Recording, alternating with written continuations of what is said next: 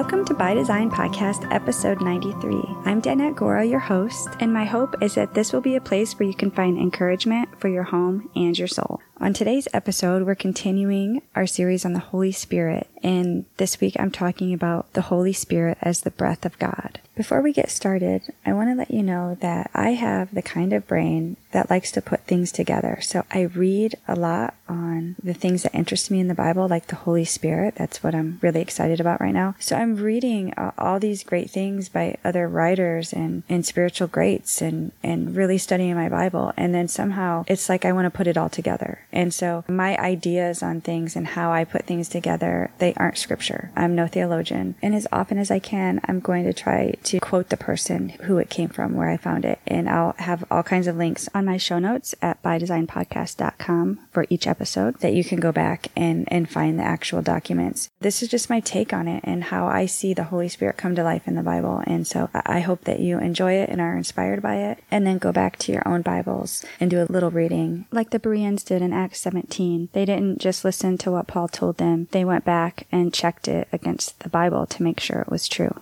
So the Holy Spirit as breath. You might be wondering, why would we want to talk about the Holy Spirit as breath? What does breath mean? Why does it matter? You really want to hear things that are worth your time, right? But I promise you, this is. I've started studying the Holy Spirit and really looking into him a few years ago. And just at the beginning of this year, I started leading a Bible study here in my home. And there were 10 or so women digging into the Holy Spirit and how he shows up in the Bible, what he's referred to, what his power is, what his role is. And I really have been stumbling over the breath of God. We started this study, like I mentioned, in January, and then a few months later, my church started going through the book of John, and the Holy Spirit is all over in that book. So it's been pretty awesome for us women, as we're learning and getting to know the Holy Spirit and his attributes and what he really is about. We're seeing him because we know who he is. We're more familiar with him. It's sort of like that when you get a new car, right? Let's say, you get a new SUV and then all of a sudden you're seeing those cars everywhere. You're sitting in the stoplight and you see 5 or 6. You're going to a grocery store, a parking lot, and they show up all over. And it's because it's in the forefront of your mind, and therefore your eyes catch it in the world. It's the same thing with what we're studying in the Bible. If we stick with it and we really pour over God's word, it's going to come alive.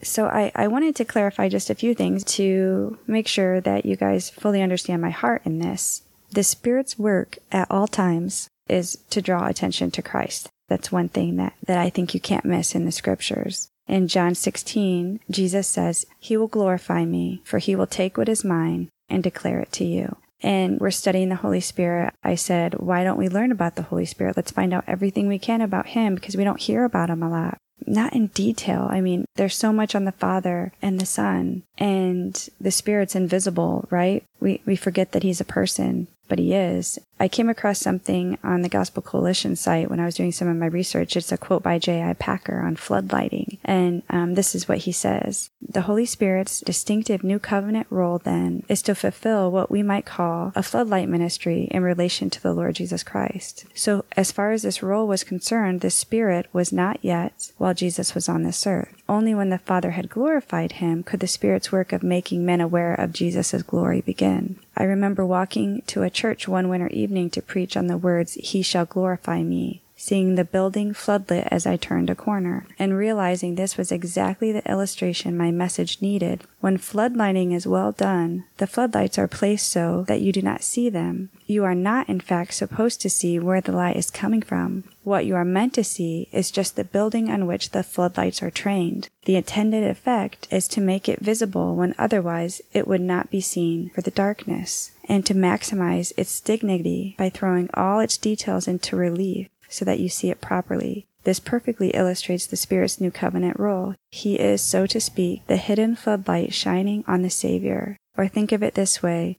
It is as if the Spirit stands behind us, throwing light over our shoulder on Jesus, who stands facing us. The Spirit's message is never, "Look at me, listen to me, come to me, get to know me," but it's always, "Look at him. See his glory, listen to him, hear his word, go to him and have life, get to know him and taste his gift of joy and peace." Isn't that beautiful? So yeah, J.I. Packer, he explained it so perfectly. And that is my heart for this series of podcast episodes.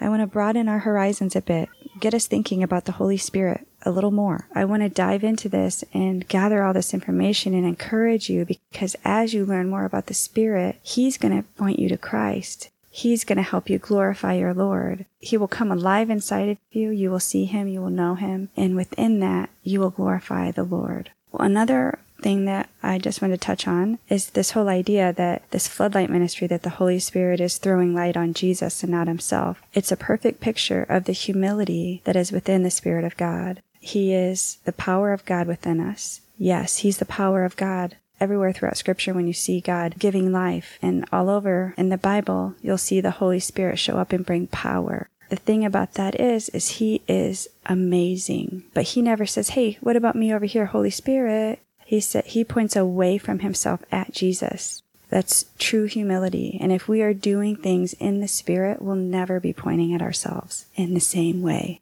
So to review a bit, we also talked about how the Holy Spirit is a person, that He is an actual life and existence, right? The third person of the Godhead. He's invisible and like wind, so He can be felt or experienced, but He can't be seen. And I'm afraid that since we can't see Him, we've kind of acquired a habit of disregarding the Holy Spirit, maybe as just a divine power that flows from God, but not actually as a person Himself. That's something Spurgeon had said. So part of glorifying God is recognizing the Spirit as a person of the Trinity. There's also the fellowship of the Holy Spirit, how we're connected to other believers because that same Spirit lives in us all. All of these things I touched on in the first episode. And when the Holy Spirit shows up, like in Acts 4, when they were filled with the Holy Spirit, there's a boldness, there's a power that comes with Him. So why breath? How is the Holy Spirit the breath of God? The Hebrew word behind spirit is ruach, and it means air in motion. It's the same word for breath, so it means life, it means breath, ruach. In the New Testament, Holy Spirit is broken down where holy is hagios. It means sacred or holy. And pneuma means spirit, wind, or breath. So that's Holy Spirit. It's agios pneuma in the New Testament. But pneuma and ruach, which are the words for spirit, pneuma is the Greek, like I said, ruach is the Hebrew. They both mean the exact same thing, spirit, wind, breath. And it's interesting to me that God used the same word in both the Greek and the Hebrew. It's like God in His providence, He wanted us to relate the power and the mystery of the wind and even the breath to the work of the Holy Spirit. So the word ruach, it implies the power that is within the breath and wind. It's also connected to the name Yahweh, and we will talk about Yahweh a little bit later. In the Bible, we first hear of the Spirit of God in Genesis 1, verses 1 through 3. In the beginning, God created the heavens and the earth. Now the earth was formless and empty. Darkness was over the surface of the deep, and the Spirit of God was hovering over the waters. And God said, "Let there be light." And there was light. Now, I read that verse kind of fast, but there's actually something there to see. And it says that the Holy Spirit, the Spirit of God, was hovering over the waters at the creation of the world. And we know that the words that describe Him, His names, they mean breath and wind, like the power in the wind. And I think that we are told that He was there at creation because He played a role in it. And when you look at what's going on in creation, you see the Holy Spirit's there, He's hovering, and the Lord speaks and says, "Let there be light." He's speaking and He's breathing, and the Holy Spirit is breath. And I don't believe it's a mistake that as God breathes out the words, "Let there be light," the Holy Spirit is there because He is the power of God in creation. We also know from the book of John in the New Testament, John 1 says, "In the beginning was the Word, and the Word was with God, and the Word was God." And that's speaking of Jesus here. He was with God in the beginning. Through Him all things were made. Without Him nothing was made that has been made. In Him was life, and that life was the light of all mankind, the light that shines in the darkness, and the darkness has not overcome it. So there's light in Jesus. There's light and life, and He was there at the beginning. He's named as Creator in the book of John. And the Holy Spirit was there too. We see that in Genesis 1. And God is one, right? It's one God, three persons. And, as I read on in creation, you'll hear, "Let us make mankind in our image." And the us is Father, Son, and Holy Spirit. They're all there. And we know that Jesus, the Word, was there, and we think of Him as Creator. But I don't want us to miss the Spirit. He's there too. And I think that when we realize these things about the Holy Spirit and his power and his hand in creation and the power that he's God's breath, we realize the power within us now as believers, that we have the Holy Spirit of God living in us. It's just beautiful.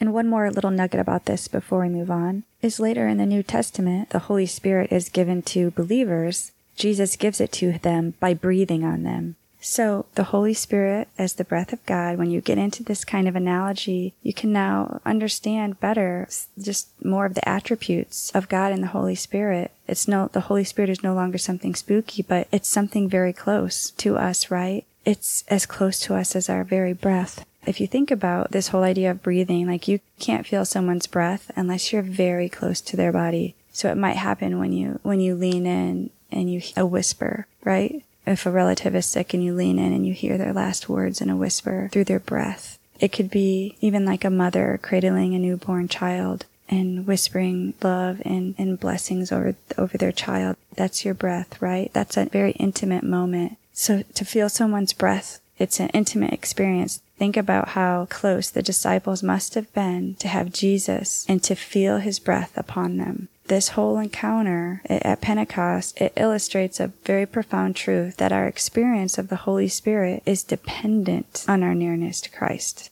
And even more than that, it's very personal. So that kind of plays out for us in that story, right? Jesus breathed on them. They believed in him. They were following him in their new life. The power within them came from his breath, the breath of God. And I'm not sure in this physical world that we take anything more for granted than our breath. And honestly, it's probably true of the Holy Spirit too. We take him for granted just as much.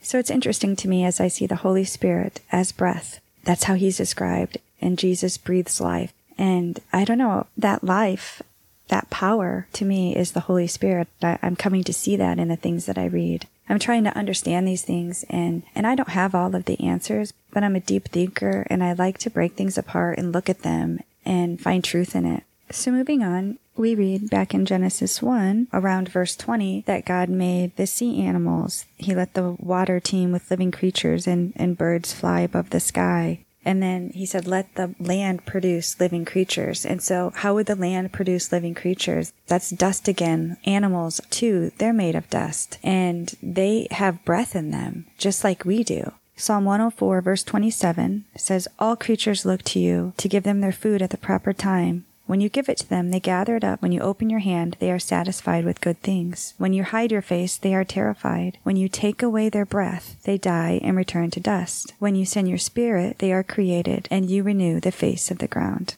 So there it is again. God creating, God giving breath, taking breath away, and we find the Holy Spirit there in the midst of it. We also find the Holy Spirit in the creation of man in Genesis 1:26. We read, let us make man in our image, after our likeness. In Genesis 2, verse 7, then the Lord God formed the man from the dust of the ground, and he breathed into his nostrils the breath of life, and man became a living being. Did you catch that? There wasn't life in man until God breathed into his nostrils. We are literally lifeless without his breath. We know that the water was there when we were created. There wasn't a tree or shrub yet because it hadn't rained, but there was water that came up from the earth itself and formed rivers. And then God made man out of the dust of the ground. So, we're like clods of mud, basically, water and dust. It's the breath that God breathes into us that gives us life. It's this beautiful picture of God sustaining us. He did it at the beginning, but I believe even breath now is a gift from him. So there's no life apart from God, you guys. No life apart from his breath for any of us. Animals too. Now, this verse in Genesis about God breathing life, it sets a pattern really for the rest of the Bible where breath is often equated with life itself. This pattern, it's a constant inhale and exhale. The world does it. Nature does it. Animals. Us. We all do it. And the Holy Spirit, he is breath and he breathes and he is the pulse of our life. Breathing, it illustrates our human vulnerability and our complete dependence on God. So let's take a look at physical breath. I've read that each day we take about 26,000 breaths. That's like 16 to 20 breaths per minute. That's a lot of air. We need a lot of air to live. Let's talk about what it's like when we breathe for a minute. Our chests fill with air and expand, and they bring life and health into our bodies. There's something that happens when we take a deep breath, isn't there? It feels good. It increases the supply of oxygen to our brain. It stimulates parts of our nervous system that actually promotes a state of calm. So it affects our body. It brings health and peace to our minds and our bodies. And isn't that interesting? It really brings to life the verse that says that in Him we live and move and have our being, because it's His breath that comes within us and keeps us alive. Can you see that? That life is breath, it's spirit, and it all happens within God's power. And the cool thing is that it's both the physical side of life and breath and then the spiritual side. So let me try to explain this. This is what I've been finding as I study nature and created things. There's always almost these two things at play. The physical side of things like our life, our breath, how it's all going on within our body physically, how things grow, all of it. It's a mirror to the spiritual truths and realities in our world. It sounds like a stretch, but I think that as we talk about the Holy Spirit as breath, I think you'll start to see it. I do want to say, though, that I don't believe that when I'm breathing in and out, that I'm breathing out God, because the Holy Spirit is breath. That isn't what I'm saying here, and I want to make sure you don't miss that. I know the Holy Spirit sustains us. We're still breathing air, if that makes sense. But the Holy Spirit, the very state of His existence, is likened to breath. That's His form. He has no body. He's a spirit. He works in the spiritual things. He works in the physical breath too, though, we're seeing. He's the breath of God, and He's behind it all. What I'm trying to pull together here is that our need for our breath and what breath does for our body, it brings light to the power of God's Spirit, the life that He gave us, our need to breathe Him in to stay spiritually alive. And there's a rhythm to this life, this breathing, this in and out. It's part of our days. We don't even see it, but we expect it. We rely on it. It's a constant inhale and exhale over and over. It's this fluid, rhythmic necessity. It's the in and out that's a forever part of who we are. So we wake up and we breathe in the morning. And as the sun sets, we exhale and we let it all go. It's in and out until our days end. Oxygen, this breathing in and out, it's the most essential natural resource required by our cells. We can go up to 40 days without food, and we can go without water for 3 days. Yet we can die after just a few minutes of not breathing. And that puts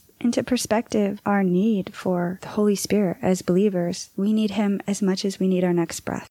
And in another light, it shows us how really fragile life is. Again, we think we have it all figured out, that we're so capable, that our life is our own. But what are we? We're dust that breathes what? Air? In reality, we're so dependent on God that our next breath is only His to give us. Breathing, it really illustrates this human vulnerability that we have, because we are completely dependent on God, whether we realize it or not.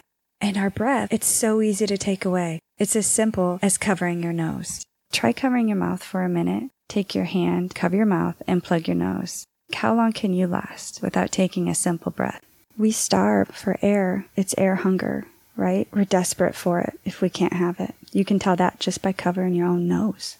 I think that even in His design of us, He was showing us that, like how much we have to rely on Him, even for our breath. But it is God who is sustaining us. It's God who allows life and breath and everything else.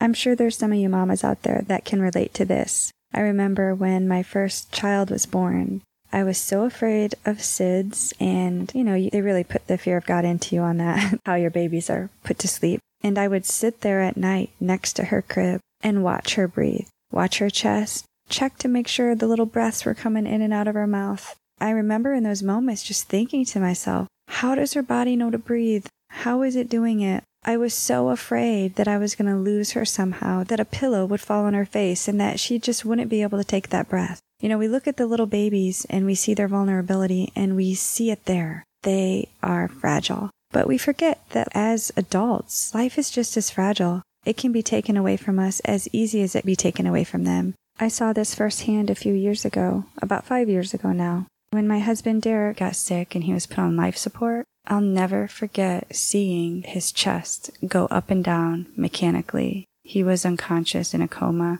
like a medically induced coma. It's that rhythm to life that is so natural, that flows within us, that air, that breath. When you see a machine doing that, you realize how medically we're smart people, but we cannot even begin to replicate what God has created, what He makes so natural. It's that whole forced air, the forced life thing when someone's on life support. When it's forced into our bodies, it's not natural. There is this rhythm, this breath, this air in motion that's life. And it's a part of the gift of the Holy Spirit to us and how He's at work. And my husband was still alive when he was in that coma. A machine was pushing the breath into his lungs, and that's part of what kept him alive.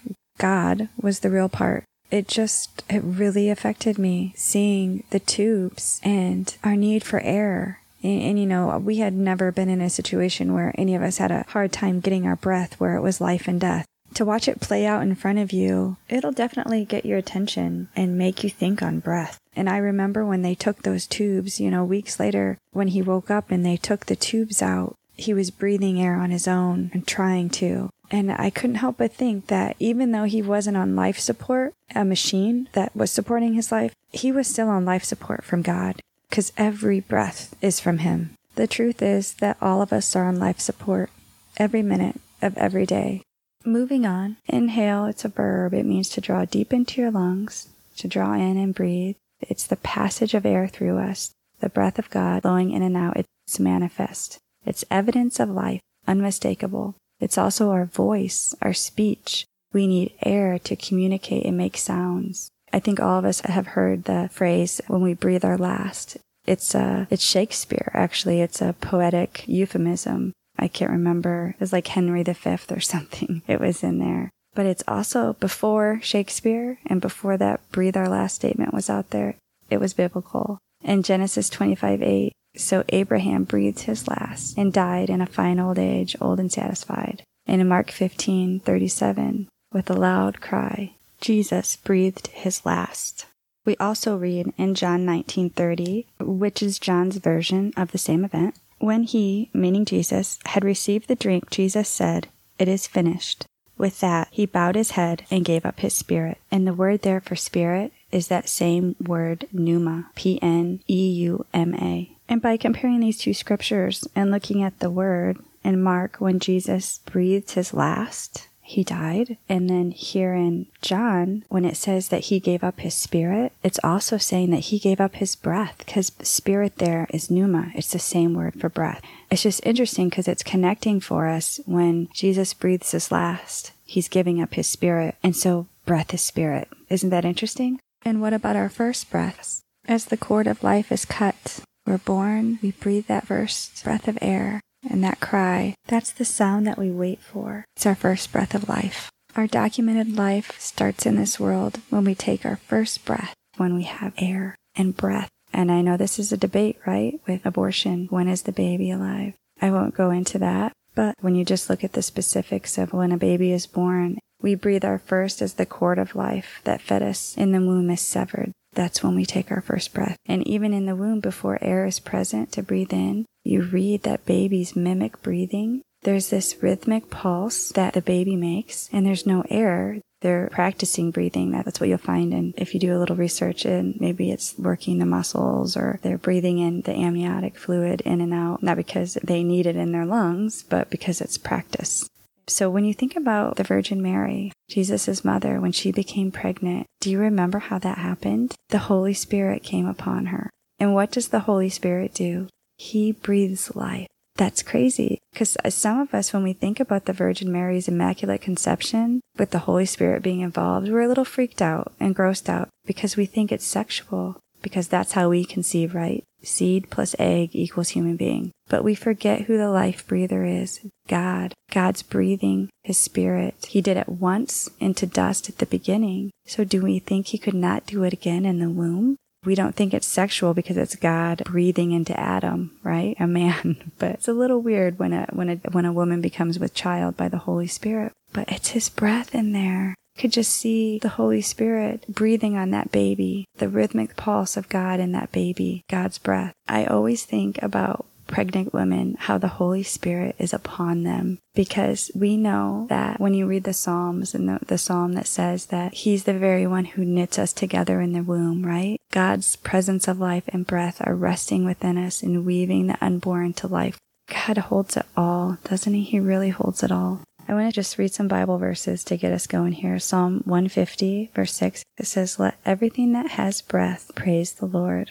In Ezekiel 37, it's talking about prophecy here. "Come from the four winds, O breath, and breathe on these slain, that they may come to life. So I prophesied as He commanded me, and the breath came into them, and they came to life, and stood on their feet, in an exceedingly great army." Can you see the breath and the breathing? John 3:8, "The wind blows where it wishes, and you hear the sound of it, but you do not know where it comes from or where it's going. So is everyone who is born of the Spirit." John 20:22, "And when He said this, He breathed on them and said, 'Receive the Holy Spirit.'" Spurgeon said this, "What is it that stirs up that great deep of air and bids it to howl in the hurricane, and then constrains it to subside into the calm? The philosopher may scheme some conjecture to prove that the trade winds blow at certain intervals because of the sun crossing the equator at those periods, and that there must necessarily be a current of air going towards the equator because of the low pressure created. But he cannot tell you why the weathercock on the church steeple turned this morning from southwest to due east. He cannot tell me why it is that the sailor finds that his sails are at one time filled with wind, and then in a few minutes they fall loosely down, so that he must steer up on another track if he wishes to make headway. The various motions of air remain a mystery to all except the infinite Jehovah.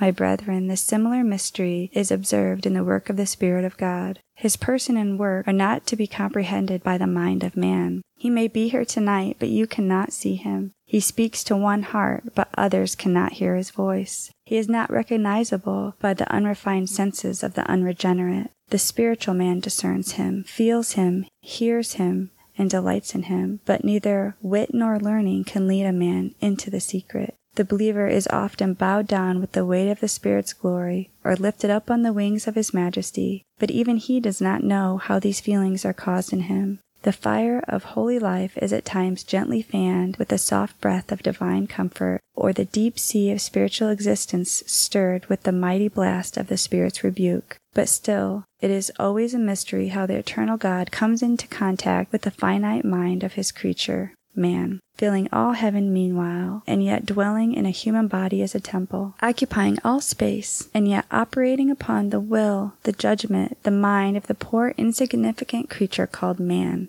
We may inquire, but who can answer us? We may search, but who shall lead us into the hidden things of the Most High? He brooded over chaos and produced order, but who shall tell us how He did it? He overshadowed the Virgin and prepared a body for the Son of God, but who shall dare to pry into this secret? His is the anointing, sealing, comforting, and sanctifying of the saints. But how does He do all these things? He makes intercession for us according to the will of God. He indwells us and leads us into all truth. But who among us can explain to his companion the order of the divine working? Though veiled from the human eye, like the glory which shone between the cherubim, we believe in the Holy Spirit, and therefore see Him. But if our faith needed sight to sustain it, we would never believe it at all. Spurgeon. I'm not sure it can be put any better than that. But I do have one last thing I want to leave with you guys, because I think it perfectly summarizes the point I've been trying to make. What air is for the body, the Holy Spirit is for the soul. Now, I could have just read this at the beginning and not even had a podcast episode, but I think it means more when we look at the Bible, look at the actual words and the context, and see what God really meant. And not only that, but the Bible is alive, the Holy Spirit is alive, and He's in God's Word, and it's better than any human voice or quote or description that we can read about God's Word. It's the only thing that can cut through our stony hearts and really change us and mold us to be like Christ. Believe it or not, I even have another episode or two about breath that I'm going to squeeze in here. I might condense it all into one, but there's even more. And I hope you really start seeing the Holy Spirit as God's breath, that He's at work all around you. Thanks so much for listening.